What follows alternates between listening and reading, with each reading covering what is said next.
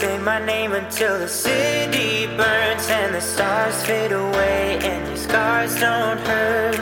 I will hold you till the sun comes crashing down.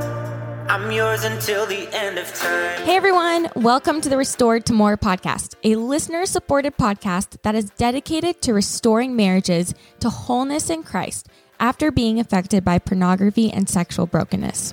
After betraying Charity with pornography and unwanted sexual behavior, we had no idea how to rebuild our relationship, or even if it was possible to restore what was broken. Today, by God's grace, we have learned how to connect again, laugh again, and rebuild spiritual, emotional, and sexual intimacy to an even greater experience than before. Our goal is that as you hear our story, the stories of others, and the knowledge needed to heal, you too can have a marriage that is becoming restored to more. I'm yours until the end of time. Update everyone! Course 1 registrations are back open. Whoop whoop! This is an 8-week course starting Thursday, September 14th that is designed to help you and your spouse start the journey to becoming restored to more.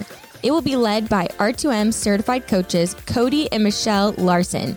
We will be focusing on how to cultivate safety and trust, healthy communication, deal with triggers, and begin to discover how God can use crisis to create closeness.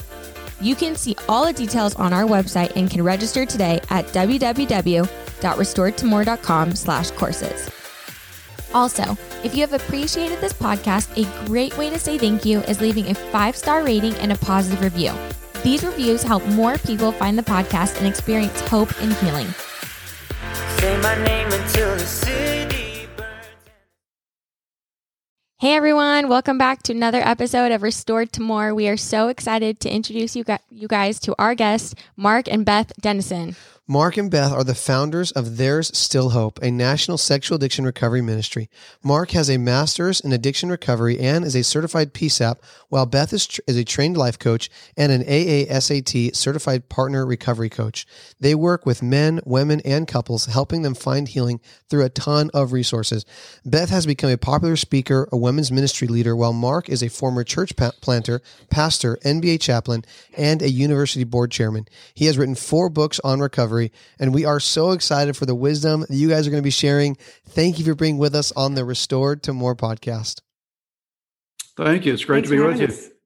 Yes. Well, I know that we've heard your story, but for maybe some of our listeners that don't know who you guys are, can you guys share with us your personal story of addiction and betrayal in your marriage?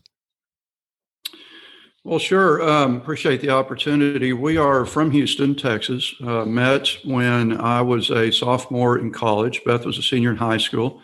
I was a youth minister at her church where she came to Christ. I came to Christ through a bus ministry when I was a teenager. And so we met in church. And when I was already in a Christian university, which she went to as well, and later went to seminary and did the things you do when you feel called to ministry. Going to seminary, going through that, getting a master's, a doctorate, planted a church. We were there for 18 years, moved to a second church for several years, and later a third. So over 31 years in Texas, we served 3 churches as senior pastor, and the ministry was going great. Everything was wonderful, other than I had a part of my life that was not public.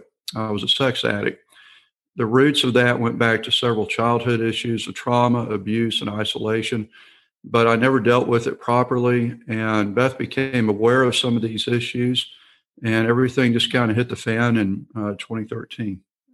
Yeah, I did not realize that we were dealing with sexual addiction, although we'd had issues pretty much our whole marriage. And there would be things that would come up occasionally, and I would address them, and I would get, like this much of the story, and it was really a whole lot bigger. We would go to counseling, work on things, and things would get better. We'd get through that crisis. I had no idea it was an ongoing issue, but I just kept this feeling that there was something not right, but I never could figure it out. And I kept thinking it was something about me. If I was a better wife, just all those questions that go through my mind.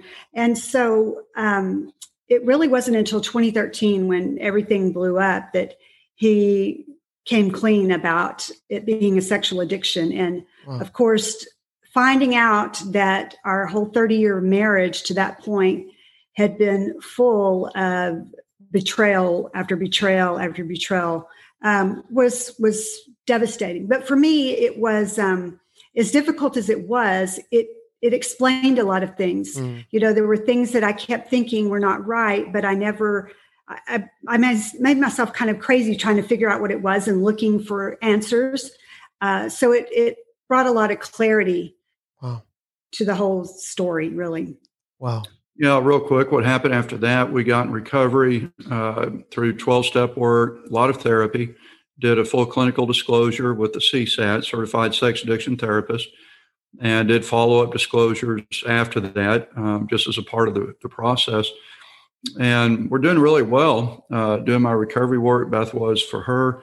And about a year later, my past was discovered by someone in the church, something they found on my computer that was actually my disclosure to my wife, but I never had deleted it.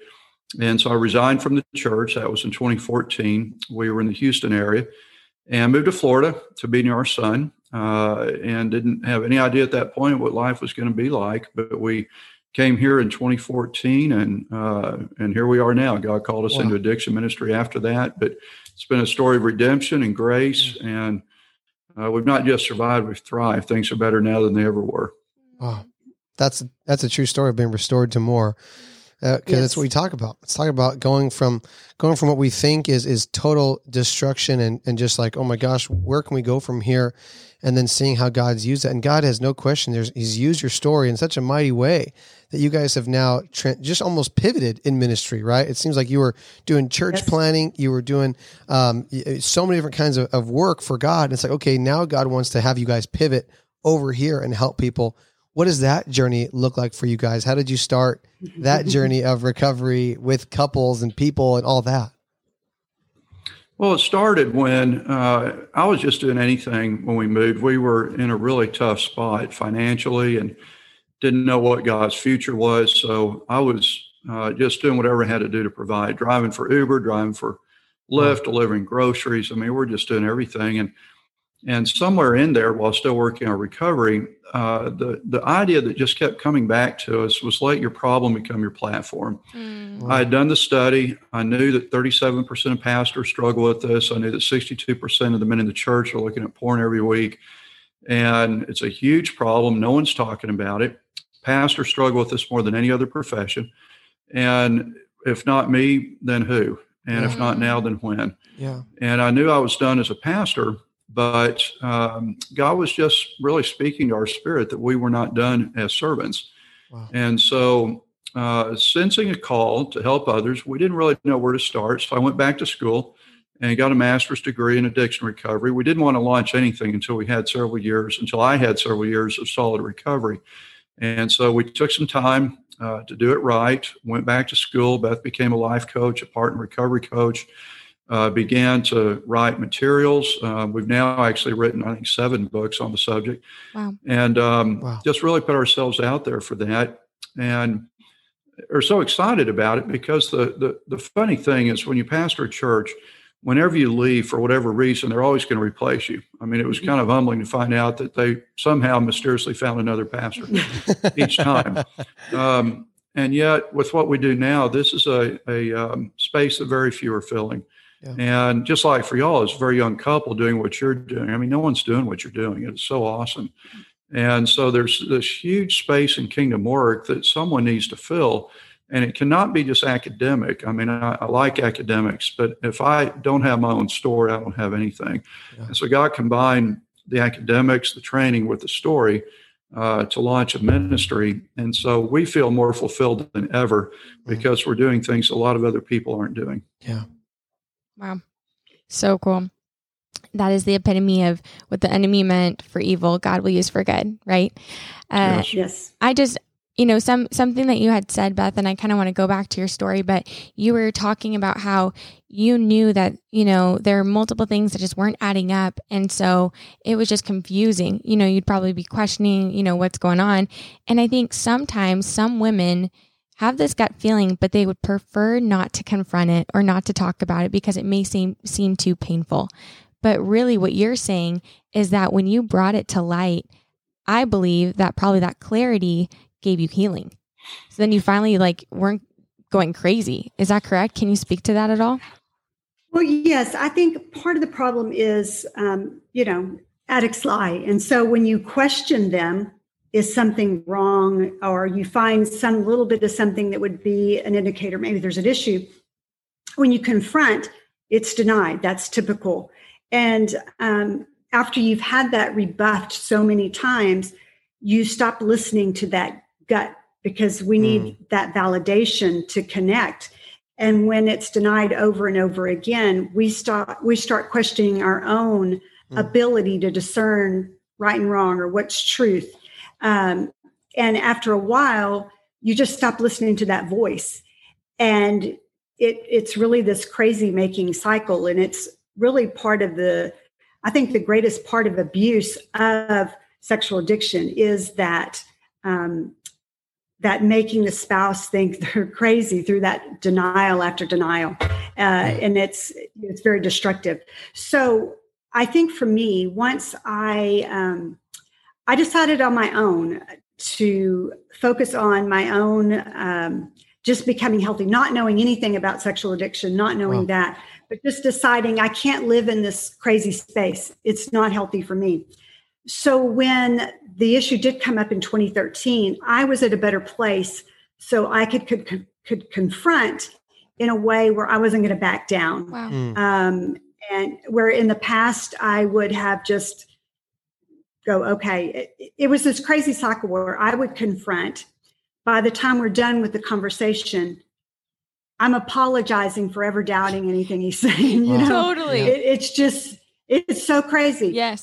But at that particular time in 2013, I think God had just given me an extra measure of boldness and strength to be able to confront and not back down when he denied, because he denied it at first.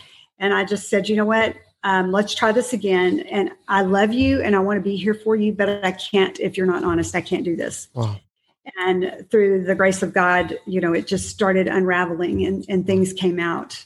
But there is that piece where you stop listening to that inner voice, that intuition that God has given you. And part of the healing for me was learning to trust that voice again, learning who I was and the strength that I have in Christ. Yeah. Can I ask a question? That was so good. Yeah, it was amazing. Beth, what advice do you give to women? Because there are tons of women that are reaching out to us and asking, hey, my husband's not admitting it. I can tell something's wrong. Something's wrong in the bedroom. Something's wrong with our sex. It feels weird. He's doing things that are uncomfortable. It's just like there's something going on, but he always denies pornography, always denies sexual addiction. And for whatever reason, like you said, as an addict, which I've been, we are like the top hiders, man. If anybody should be some kind of a secret agent, they should go find people that show a sexual addiction, because we'd probably be able to hide stuff and it'd be crazy. And we can just lie, bold-faced lies. And it's so sad, but it's the reality of our life, especially when we've learned to do it from a young age, sometimes single-digit ages. What advice do you give to women who are in that place where something's wrong, but they can't even talk about it with their spouse? It's so difficult. I don't think there's one magic answer because everybody's different. Sure. Obviously having support, getting support that you need to be able to stand strong in that, praying for God's wisdom and intervention. And one of the things that I repeatedly prayed was that God would bring forth truth. God is truth. And so I would just keep praying that truth would be revealed. And so I would say the biggest thing that a spouse can do is focus on their own strength and healing so that they are in a strong place where they can set strong boundaries and not back down. And that's very difficult to do and to stick with it if you've not been used to doing that. And I certainly was not used to doing that. And that was part of my healing. But I would say for them to focus on their own strength, spiritual walk, their own healthy boundaries so that they can confront, but in love and with clear boundaries. The other thing I've heard Beth tell her clients a lot is never listen to their words, listen to their behaviors. Yeah. Yeah, it's so good. So good. And it's so true. So I was going to ask you on the other side, Mark, I think you talking about using your, what was it? not paying for a platform, using your Let your problem become your problem be your platform. You know, you are in a situation that so many men are in, whether they're in ministry or not. We have status in our jobs, or they're a top performing sales executive, or they're the leader of a church, or they're leader of a small group, or they are in youth ministry to whatever capacity. And I know I've been in this role where I thought, man, if people really knew where I was at in my addiction, that I was using strip clubs, massage parlors, outside of even pornography, one, I'd be a monster. My kids would hate me forever. They want nothing to do with me. My wife might even divorce me. For sure, whatever status I have would be taken out from underneath me. My whole life would be wrecked. And I think, I don't know if that relates to you, but I feel like we play that like, okay, if I ever come clean, this is what's going to happen. What was it that allowed you to open up, not only to Beth, but to people, to getting help, to a therapist? What allowed you to take that first step to getting some healing? Well, a couple of things. Great question. And you're right. I mean, professionally, women tend to draw their self-esteem from their husbands, but men draw their self-esteem from their work. And so you protect your work. And when you're a pastor of a church, and it was a good church. I mean, we had 2,000 members and things were going well. And I was the guy in town people look to pray at all the town meetings and stuff. You want to cover that. You want that to last as long as it can. For me to break out of it, frankly, was my discovery. I didn't have the courage that I needed. And when I was discovered, and that's how it is for most guys, I just finally had to quit lying and covering it up. To share with others, I had to get to the point that my opinion of myself mattered more than theirs did. And that's hard because as a pastor comes from the Latin word meaning people pleaser. I mean, I'm just a people pleaser to the max. I want everyone to like my sermon, the way I talk to them, the way I treat everything. So I work like crazy hours. And I was always visiting the hospitals, doing every meeting, just trying to do everything I could to help people and from a good heart. But I had to learn that my opinion of myself mattered more than theirs did.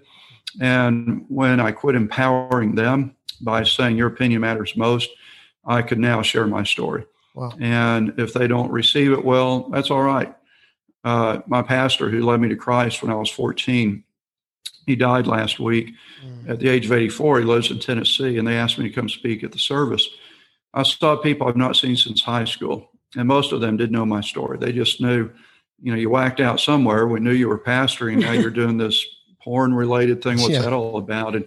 And I can honestly look at them and say to myself, I don't care what you think, because I've got to care about myself and self-care. And the only vote in this world that really matters is sitting right next to me. Yeah. And if she's okay with me, God's okay with me, and I'm okay with me, then it's all right. Yeah. And that gave me a sense of courage and boldness to open up and share. That's very freeing. And it's something I really didn't have as a pastor.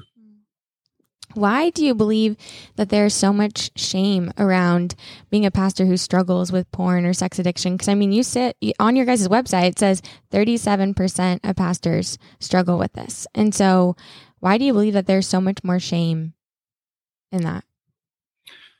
Well, first, the reason we struggle with it more is because we are not treated the same. There's perfectionism tied to the ministry. You can't fail. And so that creates all kinds of problems. We isolate. We have unaccounted for hours. And so we're just a perfect target for that. Plus, the enemy is after the pastor because that's how he can attack the church. The shame comes from the fact that we've been conditioned for it by our churches. The church can forgive about anything except this. And frankly, being in the Bible Belt, being in the South, while there's a lot of strength to that, I mean, in Texas, there's a mega church on every corner. And we were in a mainline evangelical Protestant denomination.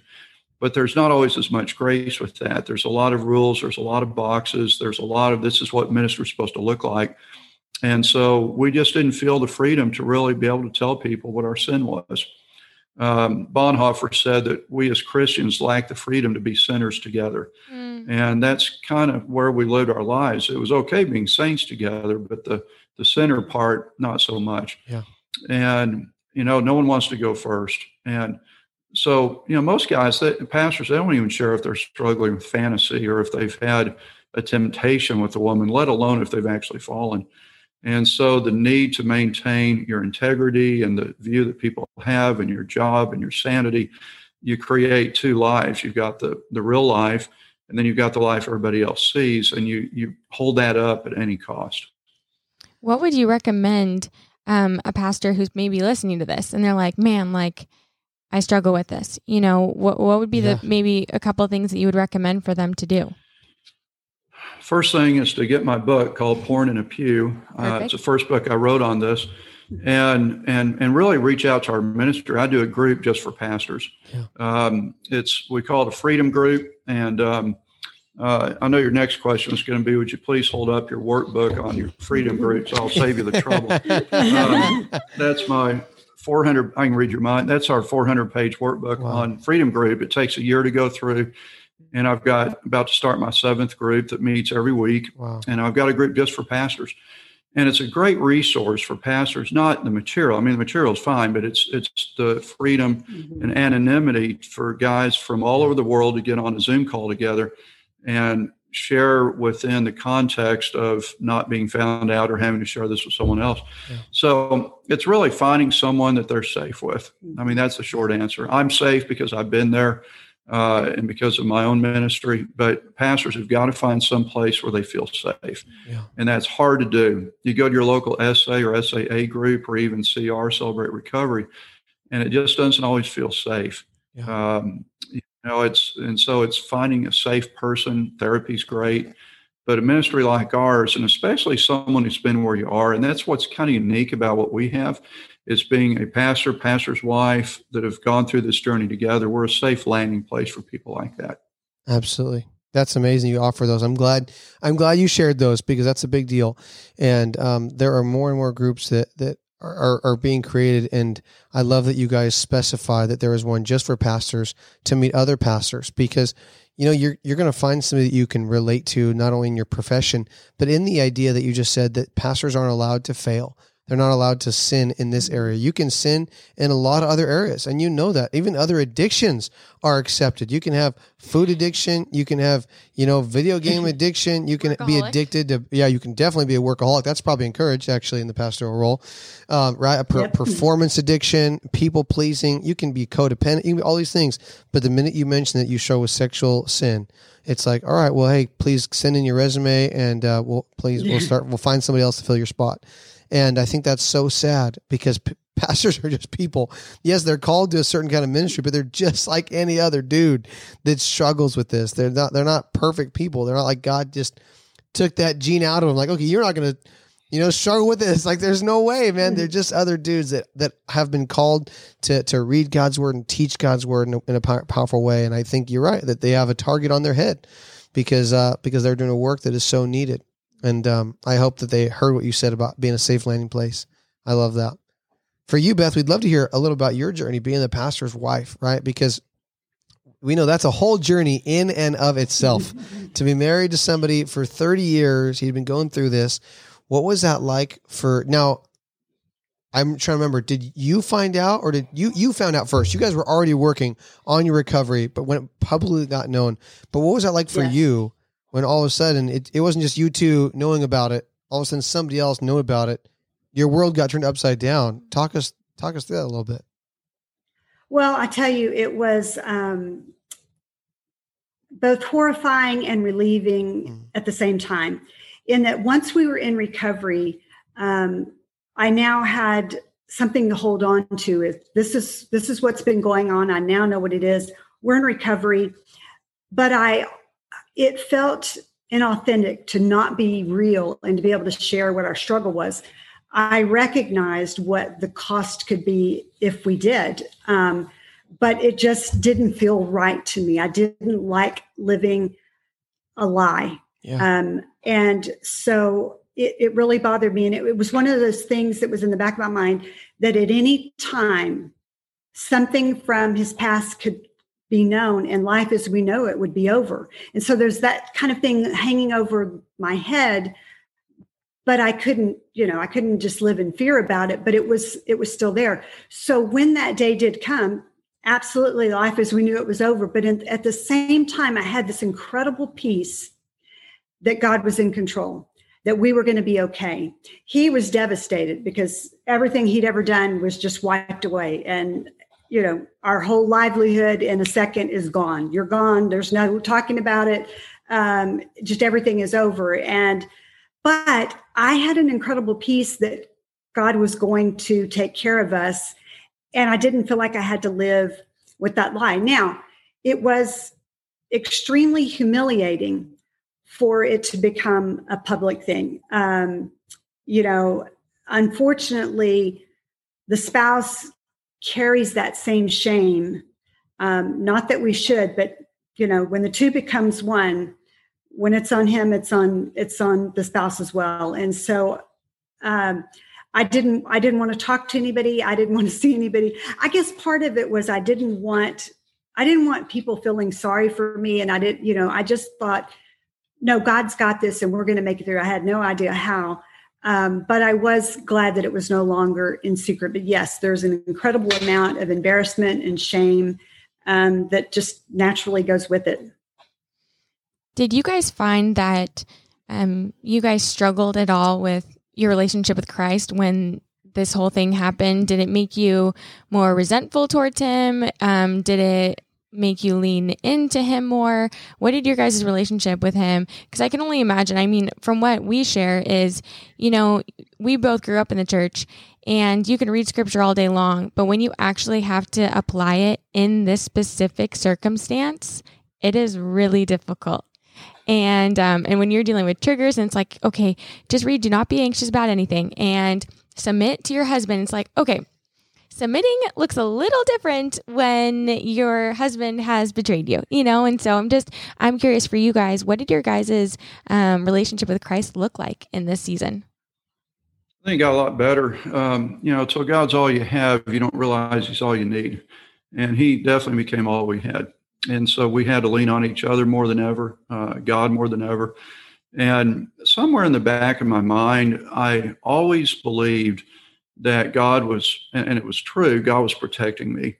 And he protected me for so many years from this becoming known. And I just thought he always would. It's like, man, he's been doing it so long already. I don't know how this hasn't been found out. It's crazy. And so for me, it was a sense of, I should have been busted 30 years earlier, in terms of what I was doing, and should have been known earlier. And so God's grace is what protected me as long as it did. And it was his grace that revealed me, opened things up when he did, because, I just as a part of my own recovery, I go to a 12-step group every week on Thursday nights, a secular group. And I tell those guys all the time that addiction is God's great unwanted gift, because that is the reason, not a reason, that is the reason that I surrender to him every day. For me, the spiritual journey goes to John 5. The man that was a paralytic for 38 years. 3 things happened for him to get well. He had to be desperate. Jesus said, you really want to be well. He had to be surrendered. Jesus said, pick up your mat. That didn't make any sense. He was paralyzed. And he had to have community. The next day he was with other believers in the temple. And that's where this put me. I knew that I had to be desperate because I cannot be sober apart from him. It's impossible.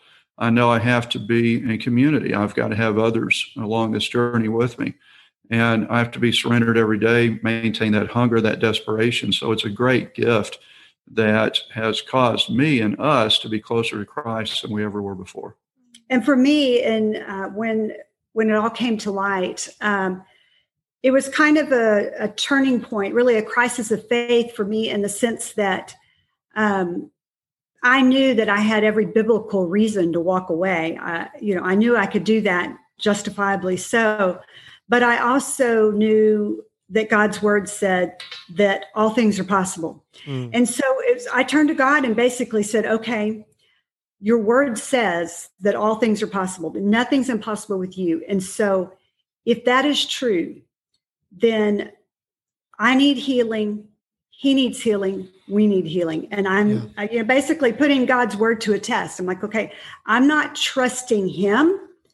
I'm trusting God. Yeah. I'm trusting God to be true to his word. And so I didn't go into it saying I'm committed for the long haul. I just said, I'm giving God the chance to prove that he is true to his word. And so it really helped me, because I recognized my trust could not be in my husband's sobriety.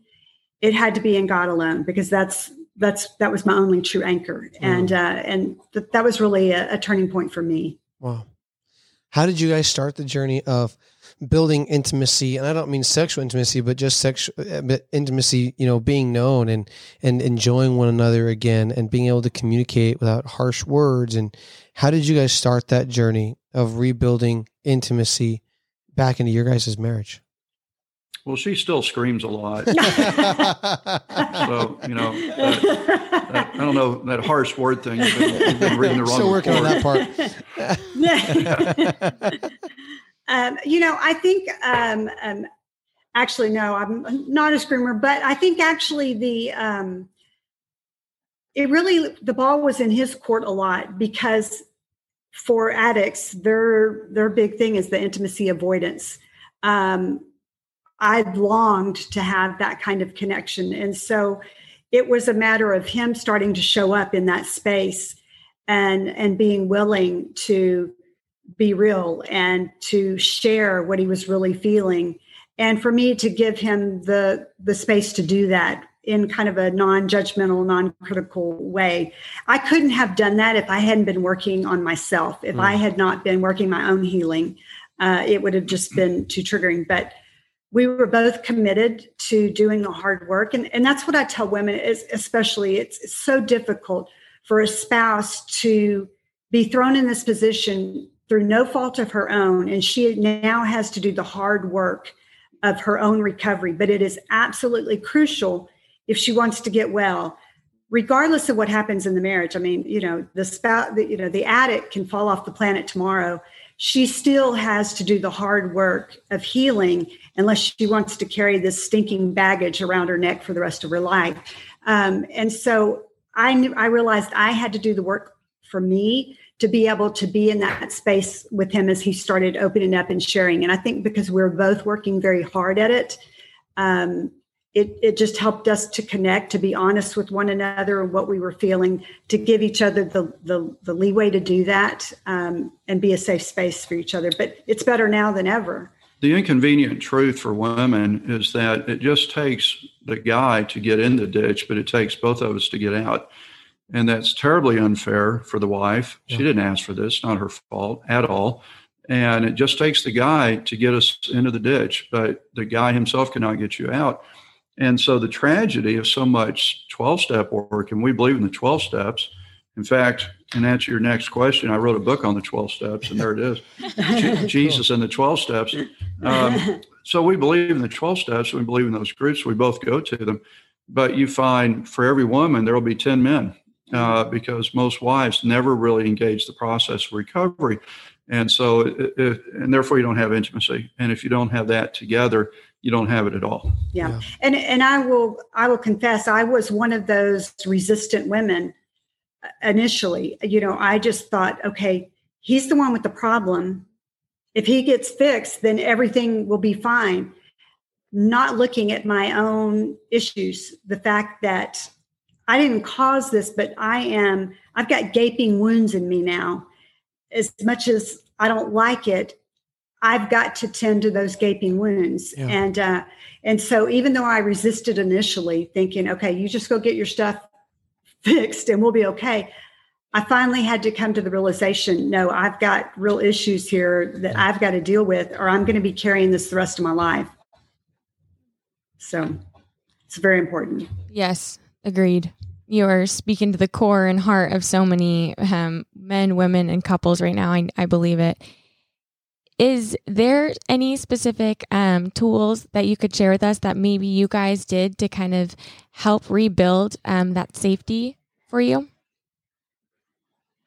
Well, I work with women all the time on how to try to reestablish that safety. Anytime there's that betrayal trauma, there's this crisis of we want to feel safe and we can't connect if we don't feel safe. So how do you reestablish that with somebody who is not safe? Well, it's different for each person. For one, it takes willingness on both parties. But if the addict is in recovery, if they are willing to be transparent, to be open, to have accountability, that will go so far in helping the wife to feel safe again. And I tell guys when we work with couples, if you want your wife to heal, the absolute best thing you can say is, honey, whatever you need, I will do it. Whatever it is, the minute that you are defensive, the minute that you start minimizing it, the minute you have if there's a but in there at all, you're causing her to go in the wrong direction. And so that for that safety to be reestablished, it's that openness and transparency. And it means different things to different people. What does that mean for her? Sometimes she doesn't even know. But for the spouse to be able to say, I'm sorry, I know I caused this. What can I do for you? Whether it's passcodes to his devices, whether it's accountability, whatever it is she needs. Now, ultimately, I tell them, if an addict's going to act out, there are not enough safety measures in the world to keep them from acting out. So there's nothing foolproof. And ultimately, our safety and security is in Christ alone. But while that's true, there are some things that can help with that. And if the partner is willing to, it certainly makes the journey a lot easier. Those were great. Those are great tools. Yes. And what about yourself, Mark? Would you say that saying yes to those things, you actually saw Beth open up more? And when you said yes, whatever you need me to do, were you resistant to that? Is that what you did? What was that like for you? No, my resistance was just being known. Once I could get beyond that, life became so much easier. Yeah. I resisted a full clinical disclosure with polygraph. That was my resistance because I just didn't want every secret to be out. And once I did that, she became the only person who knew me. And when you're waking up every day to the only person who's ever really known you, and who's still there. Yeah, that's right. She's still next to you. Yes. That's right. Yeah. Then that, that makes it a lot easier. And she's the most spiritual, godly person I know. She has more internal intensitude. I mean, she's so strong. She's been through a lot. She lost her parents when she was very young, a brother. She's lost everyone that really mattered to her. And so she has really been tried by fire through her entire life. It's her strength, not mine, that we tapped into. But we've been really diligent. We did recovery night exercises, the fast check-in, which is another tool that we give couples to work with on how to check in with each other each night or at least once a week. And then both going to our recovery meetings early on was huge. We still both do that. And so, and we maintain the intimacy through that, but there's also a sense of separation in that she's in her group, I'm in mine. We work with a lot of couples where I'm working with the guy, she's working with the wife. But unless we have freedom to share the details with each other, we don't. And when she will tell me that, like today, she had a client meeting at 11, so did I. I have no idea who she was talking to. She doesn't know who I was talking to. Doesn't matter. So we have our own ministry in that regard. But then the couple aspect of it is huge also. But yeah, for me, it was just being known first. That was the big one. That was the hard one for me to get beyond. Well, I'd love to ask the last question. That's a fun one.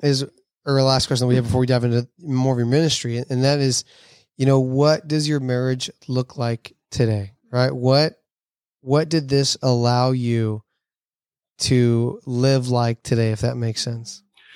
Well, there's no perfect marriage, obviously, and we don't have a perfect marriage because I don't have a perfect wife. But it looks really good because a lot of that is our son being gone. We love him, but just we know that I got her and she's got me. And so that part's been really good. We love to travel. We love spending time together. We love doing this together. And so that's been awesome.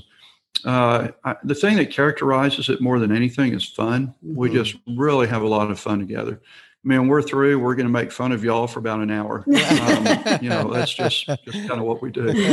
And that's hard. You haven't given us much material to work with. Yeah. But no, I can email you. We just like all of Charity's things. I'll email you all about Charity, and I'll give you some good material. Well, Charity sent us your list. It was pretty entertaining, I got to tell you. But we came on anyway. Well, what's really true about that, he laughs, but as you can tell, he's a jokester. But the Bible says laughter is good like a medicine, and it really is true. That even in the darkest of times, there could have been times I wanted to just kill him. He would do something to make me laugh. And that was so bonding for us that we, even in the darkest of times, could still laugh and still be friends. Even though I, didn't always know if I wanted to spend the rest of my life with him. We enjoyed the journey. And interestingly, so many women I work with, they want to just be able to turn back the clock to what normal, to normal life. But I'll tell them, you don't want to go back to that. It was not normal. You thought it was, but there was unhealthy behaviors there. You have an opportunity to both heal and for things to be better than they ever were before. And that's truly our story. I don't want to go back to that. Those were two unhealthy, dysfunctional people. Yeah. And we are much healthier, much happier, much better in our relationship to one another, have a much more intimate walk with each other, and a closeness that we couldn't have had before.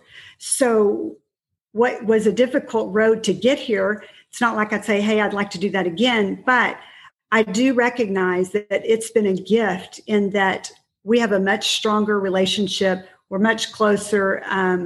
And we say the rest of your life can be the best of your life. And it really has been for us in the healing that God has done in our lives and continues to do. The best thing is just not having secrets.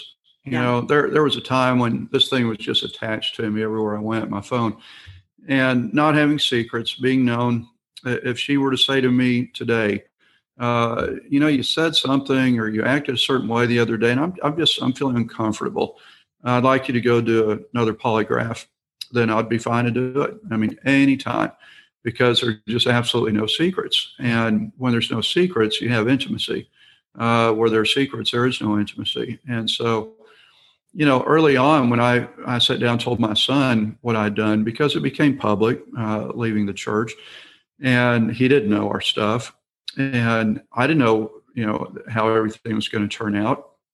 I told him, I said, son, if you ever find my body chopped up in the freezer, don't believe the suicide note. I can guarantee you that's not how that went down. But now I sleep with both eyes closed, and it's great because there's just no secrets. Yeah, no, I appreciate that. There's so many, even Charity and I, we're just like, that question is, are we ever going to laugh again?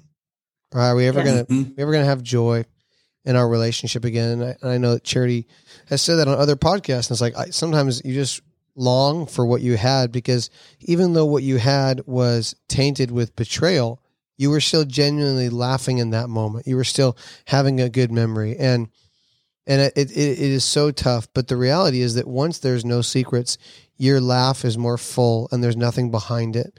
And that's what I hear you guys saying, is that today you laugh and there's not like you're laughing and looking over your shoulder. It's like, ha ha ha, and like, oh gosh, I hope she never finds out about this, right? And that is so freeing. And I think all of us want a relationship like that.